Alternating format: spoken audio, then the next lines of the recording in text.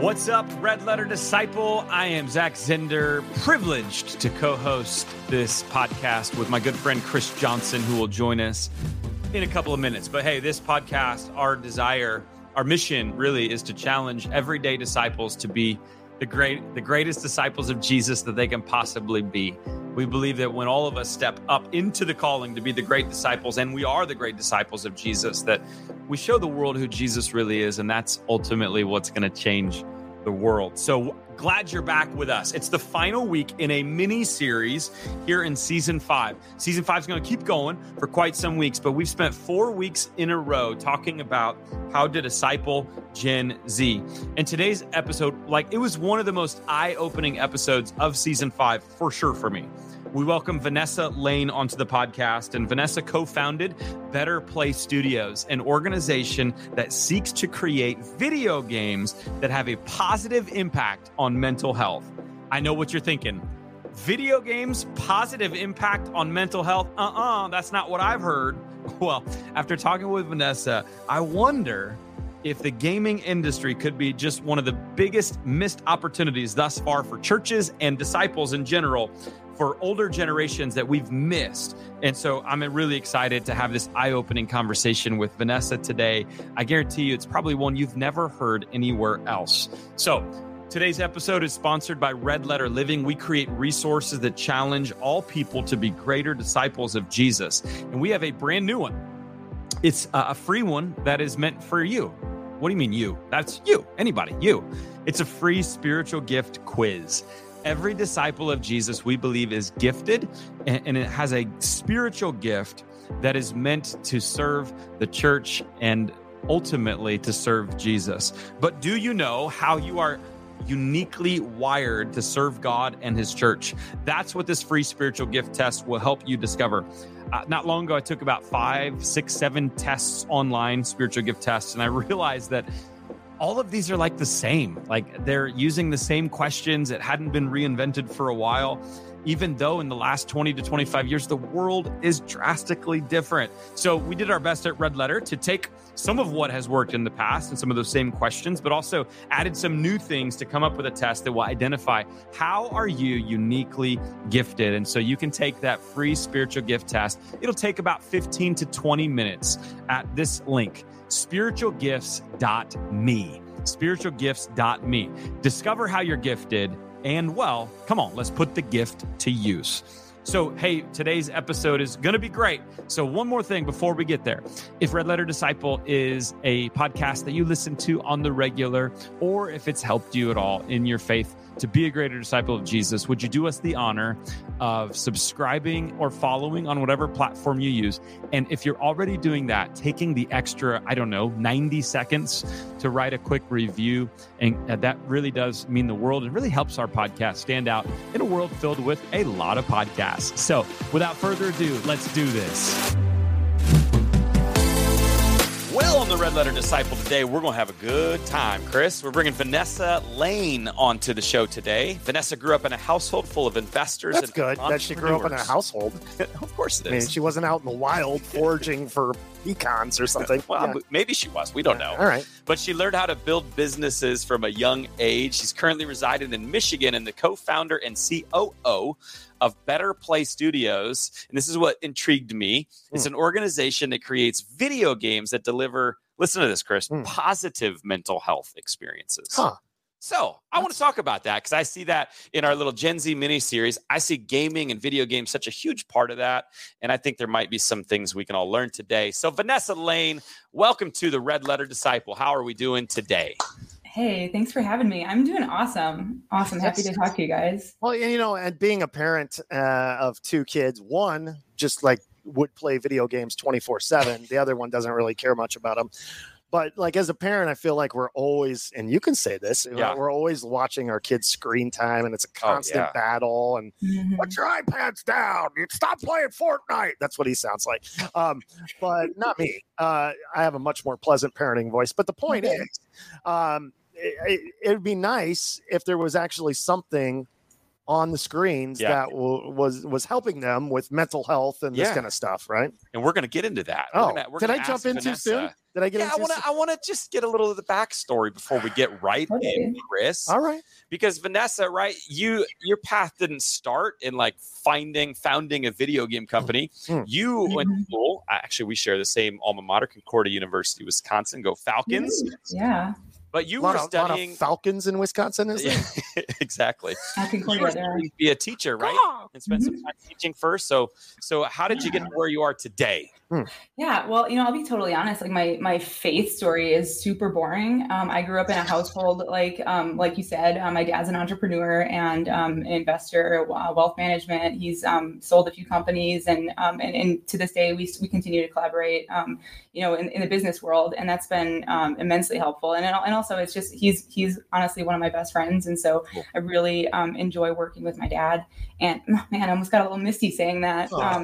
But my mom's a teacher, and I grew up with my parents being really great examples of just like how to live the Christian life. So my dad being in the secular world, my mom teaching at the Lutheran school I attended, and they were just great at it, and they're just really generous people. So I think I would be remiss if I didn't acknowledge that, because it was just like a very pleasant upbringing. And I grew up in Milwaukee, Wisconsin. We were always in the community. My mom taught at a kind of a school on the south side of Milwaukee that it's kind of a tougher crowd, and learned a lot that way. And my dad was always involved in like the art community and stuff like that. So I saw like secular culture and like the Christian culture too.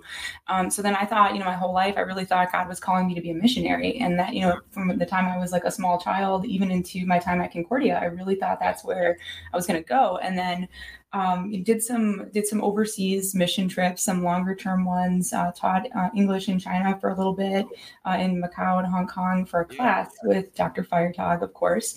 And really at that time, I was dating my now husband, and we both were like, we really feel this call to stay in the States. Like, he was going to be a church planter, and I was like, yeah, I really just feel, like incarnational ministry is something I'm passionate about to this day. It's like the most important thing I could do. So I ended up becoming a teacher, and I taught middle school like my mom for 6 years.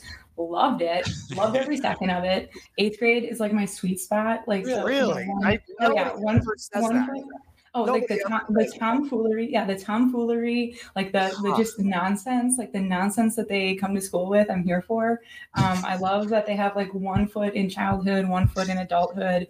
And I really think if a kid is like kind of going down a bad path or like just needs extra support, it's it kind of feels early enough to steer them right. And it's a really pivotal time for a lot of kids as they're experiencing a lot of change, and just trying to help them make sense of the world, before them. So that's like a little bit about my background. Another important thing I would say is my husband's a pastor, and I usually don't lead with that unless I'm talking to other Christians, because like, no offense guys, but when I lived in Seattle, like no one's a Christian there. I mean, that's not entirely true, but the crowds I was hanging out with, like I would be the only Christian, and then I would be like, oh yeah, my husband's a pastor, and then you could hear people getting uptight, and then I never got invited back to another dinner party. Right. Right, exactly. Or like they stop swearing around you. Which, that's like just be yourself, Yeah.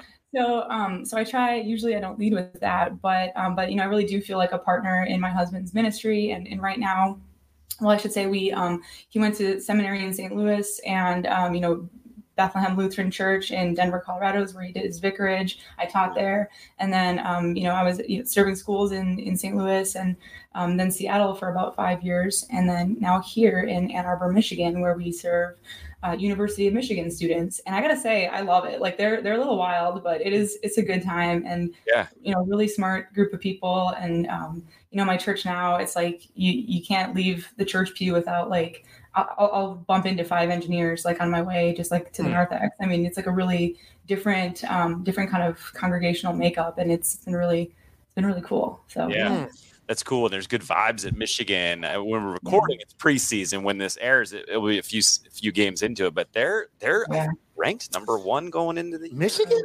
Michigan's not ranked number 1. Michigan's they're I don't know where they're at right now, but I know that they've got some. No, they're not number 1, but they are in the top 5. Zachary. Anyway, so good vibes in Michigan. And by the way, this just proves like all of us are wired differently, because like you love eighth grade ministry and like that middle school ministry. And I've tried many things as pastor in ministry. And I think the hardest season I had was when they had me lead confirmation at Holy Cross for 2 years. For 2 weeks. And then we got them right out of it. I just get too angry. Well, it does. Yeah.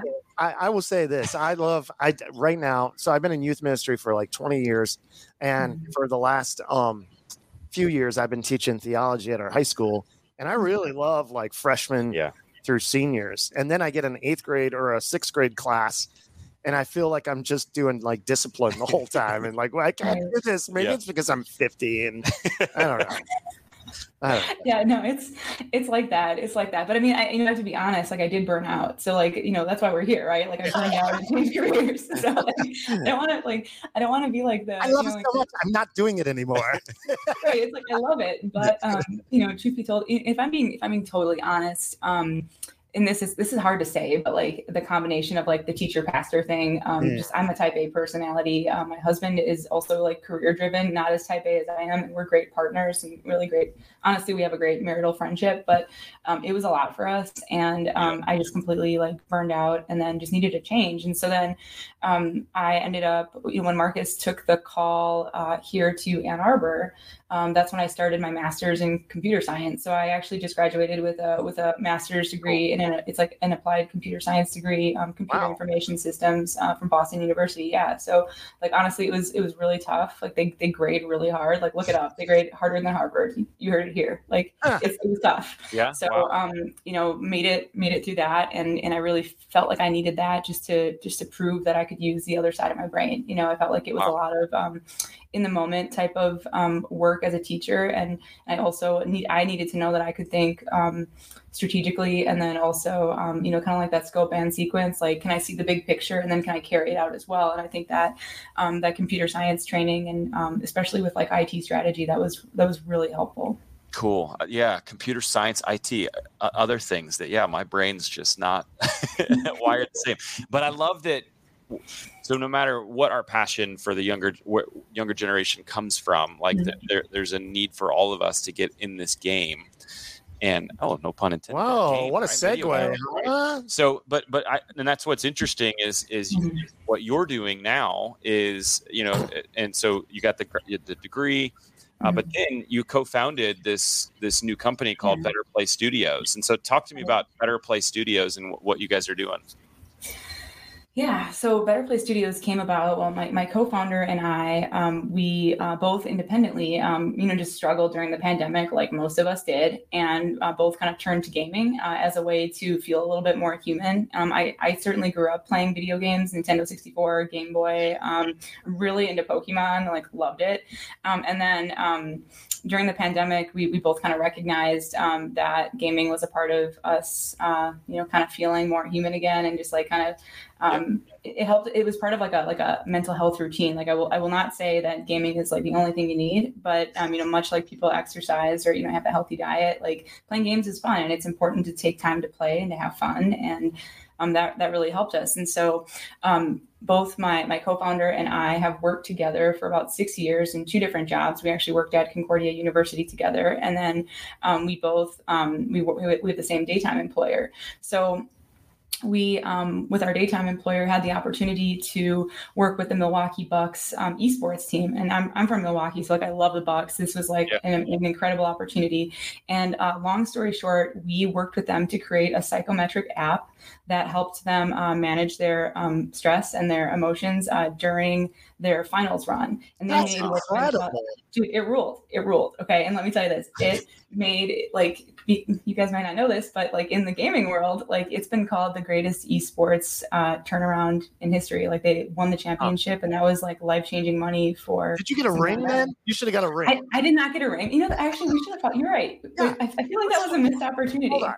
Hey, did you get dinner with the Greek freak at least, Giannis? Well, this is the esports team, so it's not quite the same. But we did get to interact. We did get to interact with the people on the esports team. It happens to be all guys, and then we know their GM pretty well.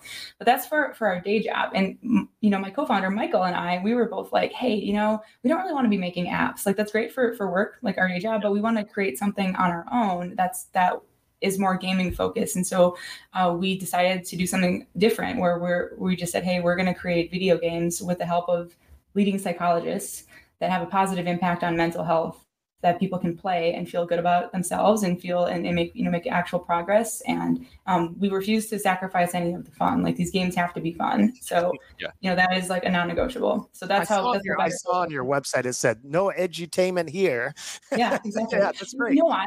And I'll tell you why, because like, again, I taught 8th grade. So like, I know that kids who respect their teachers will play the game if the teacher puts it in front of them and like they have a good relationship, but they're not bringing the game home. No. It's like, okay, let's go to the games where the people actually are, and let's make these like really good, right? Because we're Christians, we believe that we are a reflection of our Creator, and when we make good things, like good art, good games, whatever, like that's a reflection of God's love for us, and I think we should want that. Like, we should want whether you're an engineer or a plumber or a teacher or whatever it is you do, like you should want to do good work, because we are God's workmanship, right? Well, because literally in the scriptures. For so long, like Christian movies, Christian games, they were always second class, whether it came to like the graphics or, and then I guess like then it kind of like Mel Gibson comes in and makes Passion of the Christ, and it's like, whoa, there's a well-produced Christian product out there. It's possible. And then Red Letter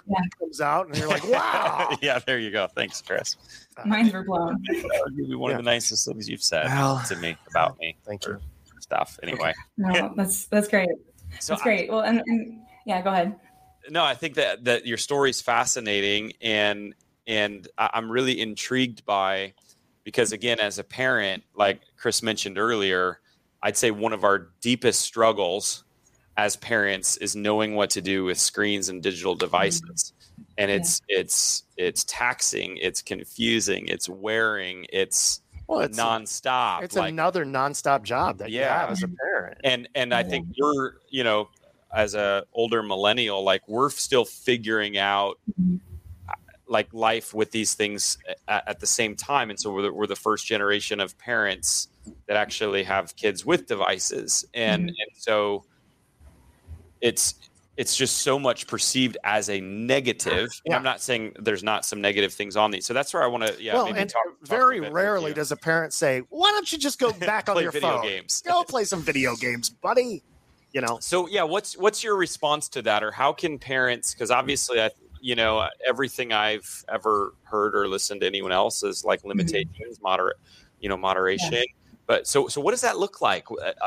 Are you saying no limits, no moderation, go for it? It's good. Yeah. That's funny that you'd say that. So just personally, I don't like social media. I'm just going to put it out there. Like, I use it because I have to in some ways, like for my job, but I'm not high on social media. And then I'll just be honest, my kids don't use tablets. So I also don't like smartphones. Like, if I could go back to a dumb phone, I totally would. And I'm actually like thinking about like how I could do that. So I do think it's important to remember, like, not all tech is created equal. So I do think being aware of that, and then also within your own family system, it's like, coming up with what works as a family and really being open with those conversations. So I don't know that I have like any like hard science to support this, but in my family, for example, I tend to not let my kids play the Switch like on the console itself. Like, I want them to play on the TV, so it's like a shared experience. Like I really that's something that we've decided as a family is good for us. And then just knowing what's out there. So before the show, we were talking, or you sent me a question about what's changed in video games. So much, right? So much since either of you. Did either of you play video games? And when I grew up, it was Nintendo 64 and PlayStation and Madden. James Bond, I think, was the first. GoldenEye. GoldenEye. The game rules. GoldenEye was so good. So that's what I grew up with. We probably have a ton of listeners that haven't played a video game since then. And so update us on what they're like now. And not to age myself, but my first system was the Atari 2600, complete with combat. What's up? You can actually buy that again. Did you know that? It just went up for sale again, which is crazy. Really? But I mean, so I know. Sorry, did that make you feel old? I'm sorry. Basketball, and it was a square basketball, and you. That's great. Oh my gosh. Well, so I think it's just making sure whatever your kids are playing, it's making sure that you know it and like you understand it, and that you don't have to be like helicopter parenting them, but that you're conversant about what they're doing, especially with things like Fortnite. Like, I actually really like Fortnite, and I like to watch streamers who play Fortnite. I personally don't play it very much, though. I just really like the streamer experience. But that's probably because I'm so young. Just kidding, I'm not. But just these college students, they're having an impact. But I think like the tech has greatly improved. So just being aware, like the art style. So I think this is actually a really good thing. But like games are beautiful. So if y'all played Ocarina of Time, like The Legend of Zelda on the N64, that game has been called the greatest game of all time. But there's a new Zelda game that just came out, Tears of the Kingdom. And when I say that the intro scene brought me to tears, I'm not even lying, because the art is so beautiful. I mean, I know this sounds crazy, but like the art is so beautiful, and it's like got this like borderline Christological, plot narrative, and it's like these are things you can engage in as a family. And like my daughter could pick out the plot line of like Ori and the Will of the Wisps, another beautiful game that is very Christological, and oh man, it just gets you right in the feels, and so that's like a positive thing, I guess. And then knowing all about like what's called like an MMORPG, which is a massive multiplayer online role-playing game. And that means you can play online with like a ton of different people and you're role playing. And so popular examples would include like World of Warcraft, the Star Wars games, Final Fantasy. Obviously mobile gaming has come a long way. And then just like the social aspect of gaming, like Roblox, I think has like 70 million daily users. My son loves that game. He plays it all the time. Yeah. Yeah. So is he social when he plays? Yeah, so he's kind of an introvert, so sometimes he turns off the social stuff and he just kind of but he plays that. And he's got, for Christmas last year, all he wanted was, he's into cars, so all he wanted was like the $200 steering wheel so he could play Forza. And so awesome. I got it for him, and then I tried to drive it and I kept piling it into the road. Great, but you tried. I mean, that's so important, right? I did, yeah. But no, you're right. Like, it's really come a long way. Yeah. And it's amazing. Like, so many of my like juniors and seniors in the school, like they come to school and that's like what they're talking about. Hey, we just 1v1, 2v2, something. I'm like, what are you talking about? But that it would be so great. And I love this idea of kind of taking something and then flipping it around and saying, whoa, this is something that could actually help with your mental health. This is something that could actually, we wouldn't have to patrol as parents as much. Yeah. So how does it help with your mental health? I think I've heard you say a few things of like, we can appreciate the beauty and we can appreciate the art. There's certainly a social aspect that if you're on a remote or headset, like that's good that you're being social. And so I can see those things potentially. Are there other aspects or what is it? How can it positively affect mental health? Yeah, I mean, so just to be honest, like there is a lot of like gaming research is new. It's like 15 to 20 years old. I mean, there's some gaming research that goes back to the 70s, but games like we understand, today, the research is a little bit it's a little too early to like really tell exactly, but there is really good emerging research out there. So one thing I would say is that gaming could be part of a healthy routine in order to keep like the whole you healthy. So like I had mentioned before, you exercise, you eat a healthy diet, you stay active, you read, you play video games. It's a part of it. It's like training your brain. It's like learning a new skill. One of my professor colleagues taught herself how to play Xbox as a way to combat Alzheimer's and dementia because she wanted to learn a new skill, and she was in her almost 70s at the time. Wow. So I think that's something to think about.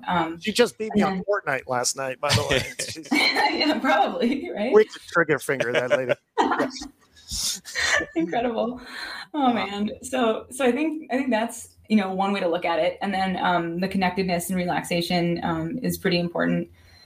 So at Better Play, we work with a team of psychologists who use gaming in their respective practices. So they're actual mental health professionals that they're saying gaming holds over my patients while they're waiting to be seen. Like it is a way to de-stress while they can't be seen immediately when they're in crisis. It's a way to like kind of mellow out. And I think too, like one of my favorite researchers works for this organization called Take This, and what they do is they focus especially on gaming and mental health. And they're the only organization that I found that does that. And so Rachel Cowart is her name. And so she said that, games satisfy our basic psychological needs. We need competency, we need autonomy, and we need connectedness. And so if you think about like the COVID-19 pandemic, when we were all locked down, gaming was a way that a lot of people stayed healthy, Animal Crossing, Stardew Valley. I mean, it kept people social, it kept them connected. And that's how people saw their friends. And so, I think that, video games are hiding in plain sight as something that could be really good for people. It's cool. How big explain how big the video game industry is. And maybe if you can break down anything generationally or age, gender, that would be good to hear. And are you looking to knock out EA? No, you're not looking to EA Sports. It's in the game. Yeah, I mean, that's unlike that's like a loop in my brain from my childhood. But it's been a minute. No, actually, I actually heard the former CEO of EA talk here in Michigan at an event, and just like what that organization has done is impressive. There's also some like impressively bad things they've done too. So I don't want to just paint with just only show the positive side. But okay, so how big is the video game industry? So here, I'll kind of frame it in a couple different ways. So money-wise, about $300 billion by 2027. Some people say it's pushing that right now, but that's, give or take. And then there's about 120 million monthly gamers worldwide. So that's people who are like using like subscription models, or like they're very actively gaming every single month. So massive. And then here, put this in perspective, because you guys might seem like football fans. Is that true? Mm-hmm. You like football? Okay. Oh, yeah. So 2019 League of Legends tournament, the championship, more people watched that than the Super Bowl. Wow. So, but we can't see it. It's invisible to us, right? So like that statistic blows minds. When we talk we're in the middle of a capital raise right now. We're raising our seed money. And when we share that statistic with people, they're always like, wait, what? Like because people don't get it, right? Because you can't see the people in the seats, right? It's a different experience. That's crazy because everybody I know has watched the Super Bowl, but I don't know of anybody that I know, because I'm 50 years old, that has said, you got to go watch that League of Legends final. That's insane. That's mind blowing. Yeah, and I think it's global. So I think there's that aspect. Also, I don't know why I use that voice. I'm sorry. Go ahead. It sounded really natural. Yeah, I know. It's like my video game manly voice. I don't know why I use that. Oh my gosh, you're killing me. But even to like put it in perspective this way, I'm a huge NBA fan. Like my husband and I love the NBA. I'm a Bucks fan. He's a Timberwolves fan. And one way to look at it is like the NBA. There's a lot of culture there. Like they tend to trend set in the NBA fashion wise. NBA players can date a Kardashian, like that says something, right? So when on the Minnesota Timberwolves, I believe it was like Naz Reid joined them, Anthony Edwards, like first question he asks is, do you play Call of Duty? So it's like, that's prolific. Like that is like we're in the NBA, like everyone's doing this. It's huge in, among pro sports teams. And then also senior citizens game, like a ton, like a lot more than you probably think. Like it would be reasonable, excuse me, I just like hit my mic because I'm so passionate. It would be reasonable for either of you on a shut-in visit to go ask the people you're visiting, like, what games have you played? Because that's how many people are gaming. So it's grown about 38% since 2018.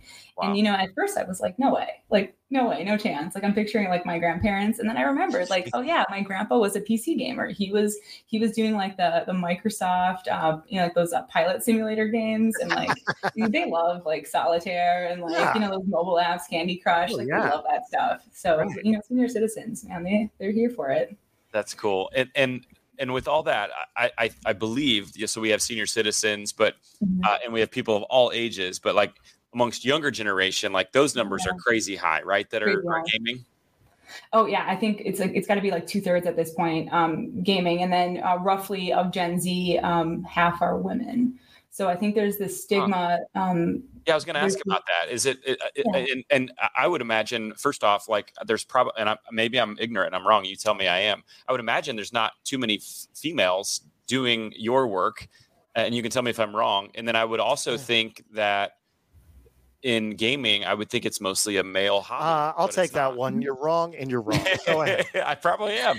No, honestly, I can only go from my own experience. I feel like on the like games for good kind of angle, because we're technically not like a Christian company. It just so happens that my co-founder and I are both Christians, and we really want to, we want our faith to impact everything we do, right? So we are a Christian company in that way. But in our space, where it's like we're kind of like in the humanitarian, I should say it more like the humanistic side of gaming. Is it probably a better way to say it? Because there are humanitarian games and those are different. We're more games for good is like how I would frame it. There are a lot of women, more than you might expect. Yeah. But I will say it is definitely a male dominated industry still. And then we can talk more about this later if you want, but that's something that folks in the gaming industry experience is like there is like a lot of toxic behavior toward women and marginalized people. So that's still something that does have a negative impact on mental health and such. What do you think the church's response has been to the video game industry? Apparently, you've never seen Bible Man. Wasn't that a video game or that is a movie? I think I heard about this actually. Yeah, that was really cheesy. I'm sorry. Go ahead. No, that's fascinating. Yeah.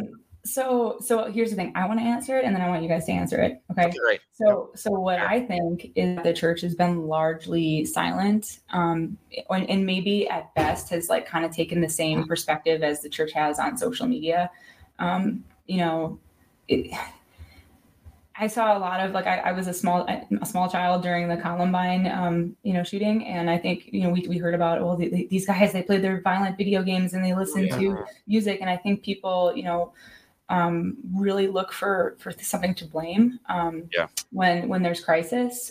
So I think that the church at large is probably guilty of that, and then also just being silent. I think that a lot of people are afraid that they're going to look immature if they admit that they play games. Like there's already a lot of guys are probably ashamed that they play because they're like, I'm going to be labeled like a deadbeat dad if I say that I play a video game. A lot of women either don't like, maybe they're just not comfortable saying it, or maybe they're just like okay with it, but it's not like the first thing they tell people. I don't know. I mean, so I think the church could probably engage the conversation a little bit more and almost treat it like music, or almost treat it like other media. It's like, hey, like let's appreciate good art and like good technology here, and this, it doesn't have to be like Jesus songs all the time when you're talking about music, or it doesn't have to be like Martin Luther's Quest. That's like a real game. There's like, you can follow Martin Luther through his journey. I can't remember the name of it exactly. It doesn't have to be that. Right. But we can make really good things. Well, to answer it, as somebody who's been in youth ministry for 20 years, one of my most popular things that we do at Youth Night, that we have 2 Xboxes, right? Yeah.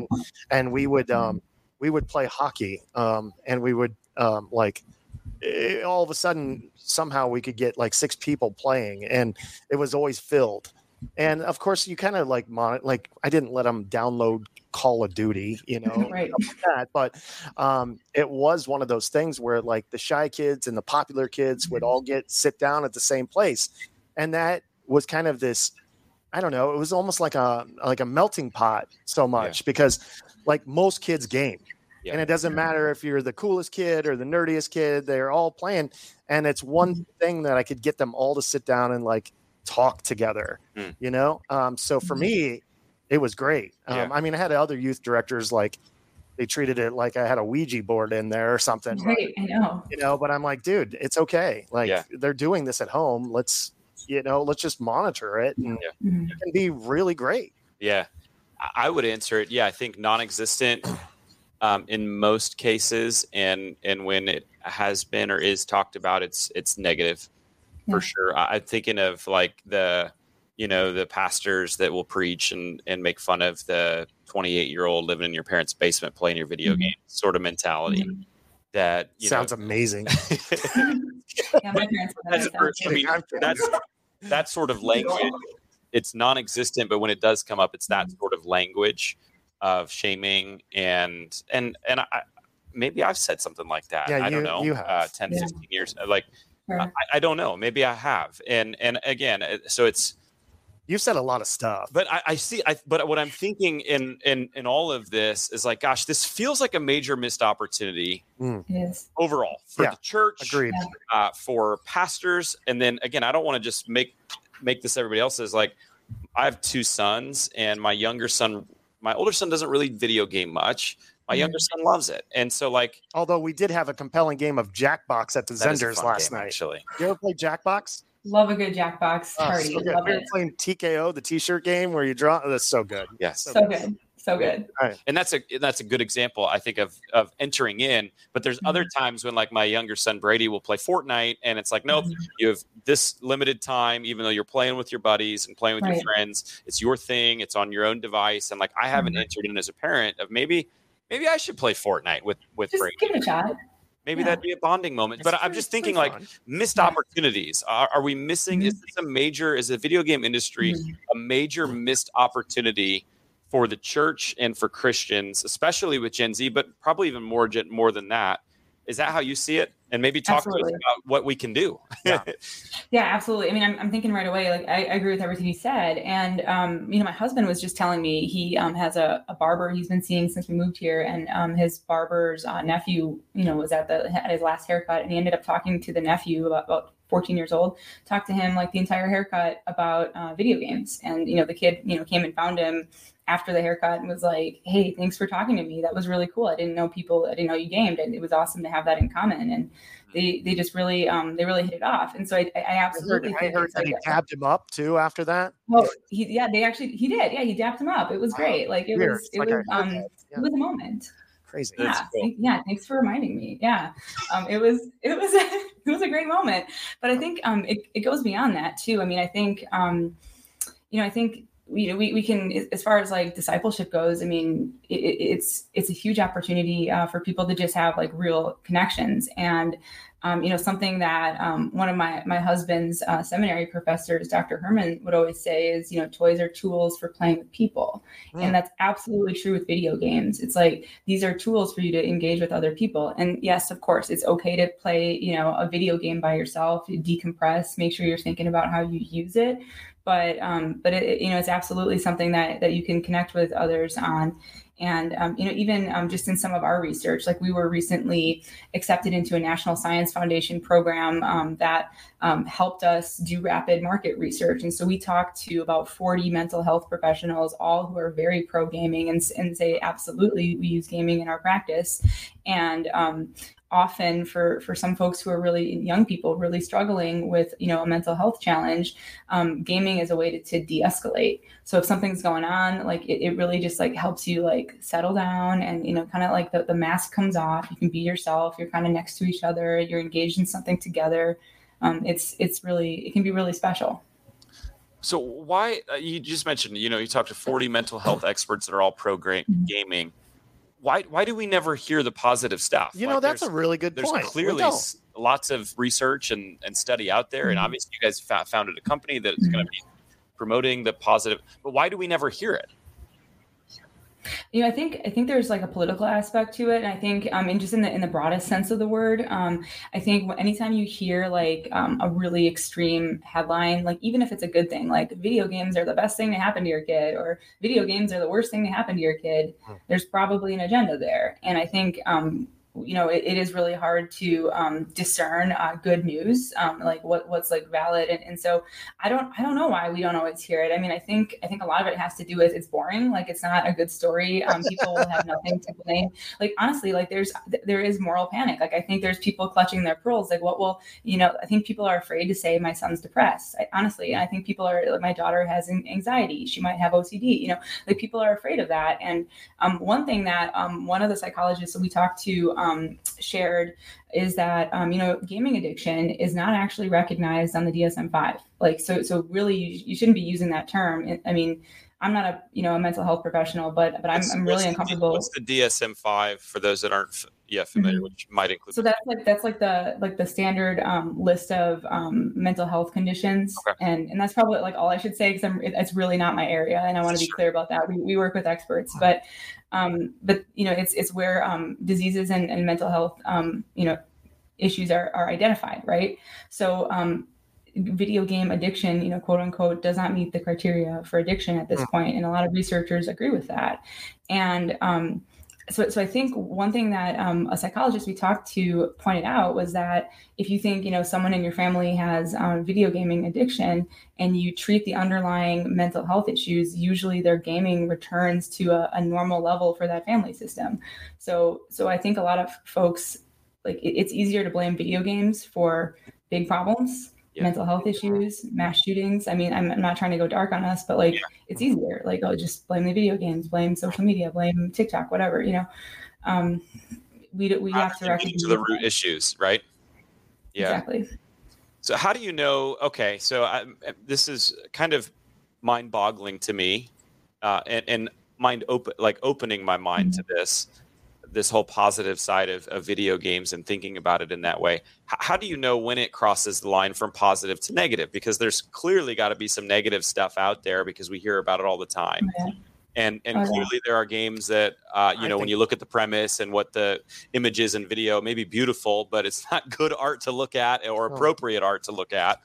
And so how do you know when the line is crossed from this could be a positive gaming experience to know this is something you got to be careful of and probably even negative? Thanks, Zach. I'll take this. So when your kid is hiding behind a tree, dressed in a Fortnite costume with a paintball gun and splatters you on the way to work, I'd say that's unhealthy. So has that happened to you recently? 3 times. Yeah. Okay. Yeah. I was going to say, just you wear the wounds, I mean, I just feel like, I didn't think that would come up, but yeah. Right. So thank you. But how do you know when it changes from this is and could be a positive experience to this is probably more on the negative side? What are some things to look out for? Because what I don't want to do, and I think you're probably right with, or I think you'd probably agree, is I don't want to just someone to listen to this and been cool. No holds barred. Video games are great. Have at it, kids. Because I think there's probably something still there to limitation. So walk me through that. Yeah. So I think overall, again, the research is still emerging, over a lot of the stuff. So I think there is good open science that suggests that video games can make you make better behavioral choices, but there's actually no research supporting them that video games may help you make worse choices. So that's a positive thing. But to answer your question, I would say make sure you're having these conversations in the open as a family. So how do we feel about gaming? How do we want to handle this as a family? How do we make these decisions? And then I would say as well, make sure, like I said, I think I said this twice before, but it's are you active? It's some of the common sense things of do you have a healthy lifestyle? And then is gaming infringing on that? So because if you're sitting a lot, or if you're not being social in gaming and you're not being social, you're not going to the park and playing with your friends and you're not connecting at school, maybe it's time to talk to someone about that and get some help, and then also there is research that supports some of the negative sides of gaming that involve just toxic behavior. How as a family, how do we want to handle it when someone uses a racial slur? What are we going to do about that? Are we going to stand by and let it happen? What if it's directed at, my child? How are we going to handle that? What about sexism in video games? Anti-Semitism is a huge problem. So even, no matter how you feel about the LGBTQ community, it's they do endure a lot of pain and suffering in these social environments. So it's how do we as Christians want to navigate that? And I think it's having those conversations as a family and making sure that that your child is aware of what could happen. My daughter, she's 7. She asked me when she could start playing Fortnite, and I was just pretty honest with her. I was I don't think you're ready for that yet. I think I'm not really ready. And I know she could play in a more closed off environment, but I just don't think we're ready for the social aspects of gaming. And I think that's where a lot of the negativity comes and a lot of the issues happen. Absolutely. Yeah, because when you invite, the world, you don't know who's on the other side of that. Right. So setting boundaries and could be Zach. In fairness, maybe you never know. Yeah. Oh, man, this has been mind opening for me. So tell me what you're doing at Better Play Studios. Do you guys have? Do you have video games already? Are you creating them? What are they going to be like? Yeah, so we're actually a very young company. We started in December of 2022, and we've moved really, really fast. So we actually we have it's called a playable prototype. It's not truly a demo. Like a demo is like what's called a vertical slice, where you get to see a little of everything with a game. We just have a playable prototype that we're using to raise money with investors. So we are kind of doing the venture capital VC angel investor route right now, and we're seeking our seed capital. So our hope is to be funded in fall or early winter, and then at that point we would like to expand. We would like to grow the company. So we begin work finishing our first game, which is called The Outdwellers. Check it out on our website. It's beautiful. Like the art is incredible, and it's just a really awesome game. And then we spent the last couple of weeks researching our secondary opportunities through that National Science Foundation program. And so we're hoping to have a more collaborative relationship with folks in the mental health space, and to just get our games in front of more people. It's cool. This has been so interesting. And I think I'm walking away from this episode like, man, this is such a major missed opportunity up to this point. Oh, totally. But it's still an opportunity because it's not gone away. Yeah. It's halftime. Yeah. It's not the end of the game. It's not the end. So this is major opportunity for anyone listening out there in church and ministry, even parents, I think, of entering into our kids' hobbies and interests a little bit more, to be with them and spending time with them. And so thanks for shifting that paradigm for me. We ask all of our guests this question kind of towards the end here, is if you could challenge our listeners to do one thing practically this week to be a greater disciple of Jesus, what would you challenge them Play to do? 12 hours of Fortnite this weekend with your kid. Took the words right out of my mouth. No, I mean, honestly, we are venture capitalists. So fun the whole thing. Right? Yeah, it's like that. Right? Those are two other challenges. What else? The gross underbelly of America. I'm kidding. No, it's been wild. I'll tell you that much. So I would, I'd probably come back to what I said earlier about toys or tools for playing with people. So if you don't game, I would suggest try a game, whether it's on the Switch or the Xbox, or I'm not high on mobile, but if that's what you got, like try something on mobile, try something different, and use it as a way to connect with someone in your life, like maybe your kids, your grandkids, neighbor kids. Remember, the average gamer is 35, so there's a lot of people you can connect with. If you do game, get out of your comfort zone. Try a tabletop game. I know we didn't talk about tabletop games, but try a board game. Try something different, or like Dungeons and Dragons. Take your kids or your grandkids to an old school arcade, school them on Donkey Kong, just try something different and use it as a way to connect with people. And it's a way that you can kind of start, having more meaningful conversations. You connect on their level, and just get out of your comfort zone. I love it. In my school office, I have a pretty big office, and I have a retro video game cabinet with 400 games. And so at lunch, like, kids will come have lunch with me and play Donkey Kong. And they're like, how'd you get to level 7? I'm like, because that's what we did back in the day. All right, Red Letter Disciples, if you take that challenge on, hashtag Red Letter Disciple, and let us know what video game or what other game you're playing. We want to support and cheer you on, and think that's really cool that you're taking that challenge on to again, build a bridge and relationship and empathy. I think that's why I wanted to have this specific segment in our Gen Z sort of mini series, because so many of them are doing it. And rather than just negative, let's find out all the information out there and actually enter in and see that maybe there's some good in some of this too. And so that was awesome. So Chris, what you got for Vanessa? So Vanessa Lane of BetterPlayStudios.com, trying to make a better video game for the world. I know we have a lot of listeners. Go to BetterPlayStudios.com and, become a venture capitalist, number one. But here's the game that I have for you. You've educated us so much on video games today, and I think Zach's going to be a little bit more gentle when it comes to screen time with his kids. But I don't know. I feel like you're on the ground floor of something great. Like when those initial people got together with the DeVos family and heard about Amway, and they were on the opening. All right. So I want to be on the ground level with you at BetterPlayStudios.com. You're always seeking opportunity for game through this podcast for your personal. All right. This is what I want to do. I'm going to pitch to you, just to you. Okay. 3 of these games that I've been working on in development. Now, I know you're not per se a Christian company, but wouldn't you agree that we need to up the quality of Christian products? Yes, Wouldn't no doubt. you agree? Like, if you gave a kid a Christian video game and said, this is a Christian video game, they're going to turn their nose up at you, right? So here are 3 games. I need you to pick the best one. And then maybe, just maybe, after this podcast, we make out some kind of deal. Okay, here we go. First game, Vanessa. It's called Den of Thieves. Now, I know you said you are not a mobile fan, but I'm picturing this as a 99-cent iOS game. Okay, let me break it down. Okay. It's based on the verse. Then Jesus went into the temple of God and drove out all those who bought and sold in the temple. He overturned the tables of the money changers and the seats of those who sold doves.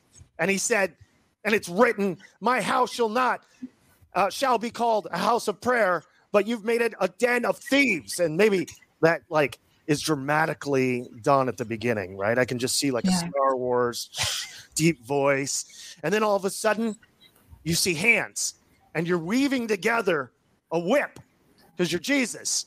And then it's a time game, Vanessa. It's a time game. You first have to weave the whip, and then you run to the temple, you overturn the tables, and you scare the money changers away. But here's the thing. Over all the money changers, there's a bar, and it says fear. And the more you whip and turn tables, the more the bar fills up, right? And then you have to free the animals, and then you bless the remaining crowd. Quickest time wins. That's just number 1, okay? Oh my. Oh, I got 2 more. This one's quicker. This one's called Survivor. Not like the TV show, and I hope they don't sue me because it's nothing to do with that. Let me tell. So picture this: you're the firstborn male in your family, and the plague's just hit. You know what that means, guys. Can you survive, Zach? Water turning into blood, the frogs, the dreaded lice, the menacing boils, the death of your livestock, the annoying locusts. They're so annoying, Zach. And then complete darkness, and of course the final one, killing of the firstborn child. Your heart will race as you attempt to save your own life. Okay, that's number 2. Final one. Wow. Okay. This one's called, it's a little bit funnier. Okay, those were pretty intense. Okay. This one's called Belly Up. It's Belly Up. All right. It's not about drinking. During his sea journey, a great storm appears, and Jonah's thrown overboard and swallowed by a huge whale. You've heard it. So then that's when the real action happens. You're in the belly of the whale. Oh my gosh. And you've got to collect that. You're going around, you're getting fish, you're trying to eat, you're trying to stay alive. So you got a bar that's like starvation, water, excitement. You're trying to keep those bars up like the Sims, like the Sims. Well, love the Sims. Yeah, it's like the Sims. And then, you're in there for 3 days, and then you finally have to figure out how to ask God for forgiveness. And then you got to go begrudgingly complete your mission in Nineveh. But that's just kind of afterthoughts. Side quest. Okay. Thank you. Side quest. Yeah. So which one do you think, I don't know, which one do you think Better Play Studios wants to partner on with me? Okay, so what really hit me that you really have a good understanding of, and I'm going to give a shout out to our executive advisor, Bob Welch. He invented the Bop It and worked on the Civilization games. Are you serious? Dude, it's on the website. Go check it out. That's incredible. We played that. Yeah. We played that. Bop It. Slap. Yeah, he invented that. He's advising us. So we know a thing or two through him. We know a thing or two about entertainment. Wow. One thing that you just nailed was having that bar on top of you, just you have to. Yeah, you have to you have to be tracking that people that keeps it fun, and then also the levels like the Sims, you have to be able to track what you're doing. We have a mechanism like that in our game. So I'd probably, that last one though, Belly Up was pretty fun. That has some viral game capacity. I think you might struggle a little bit with user acquisition, but I'm here. I don't know what that means. Someday, I think too, you really get the body language, you're really ready for a VC pitch. That's what I'm saying. I could go on Shark Tank right now with Belly Up. Say Shark Tank Belly Up. Yeah. I think the art would be beautiful, a beautiful art style. Yeah. So which one do you want? Belly Up? I think I got to go Belly Up on that one. All right. Yeah. All right. We'll talk this afterwards. Whole conversation, I think, just went belly up. I'm not going to lie to you. All right. In the best way possible. Yeah, exactly. I hope so. We'll see. But hey, Vanessa. But I thought it was funny when I said, uh-oh. It was good. No, it was good. Kid. Uh-oh, plague's just hit. There's a voice actor out there that's going to be like, I got my job. Like, this is Actually, it. You know? I need to talk to you about that. In your first video game that you make, I have a pretty compelling voice, and I'll do it really cheap. So, I mean, yeah, I've heard it. It's great. Yeah. So. Thank you. Super humble. Thank you. Yeah. Thank you. Vanessa, this has been a really fun conversation, and again, eye-opening for us. So, and for all everybody that listens. So, hey, if people want to connect with you, what you're doing at Better Place Studios, where can they find you? Yeah, absolutely. I'm on LinkedIn, and then you can honestly just send me an email, lane@betterplacestudios.com, or fill out our form on our website. We'd love to. We talk to everybody. We'd love to connect with you. Cool. Awesome. Very good, Vanessa. Well, thank you so much for stopping by the Red Letter Disciple. I got to go because I got to go play some video games. Hey-o. Peace out.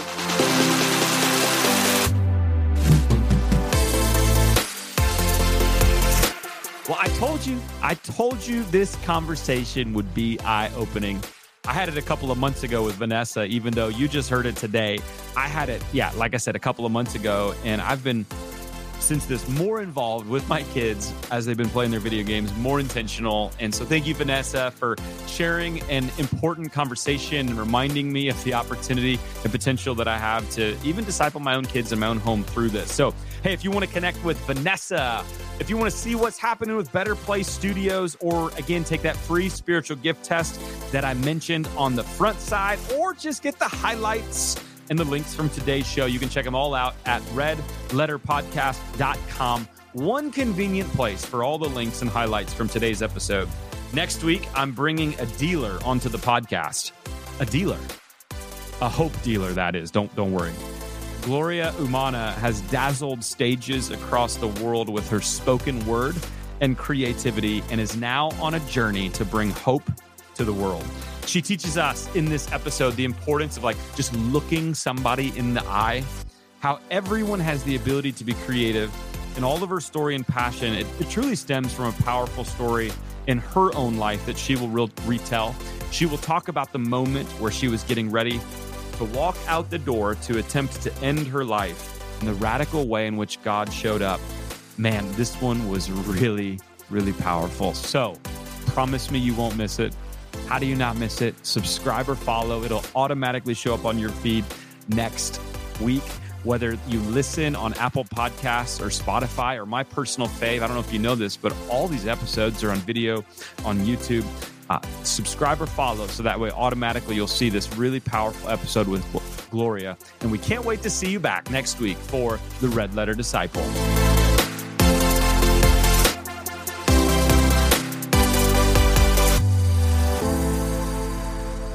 A Huda Media Production.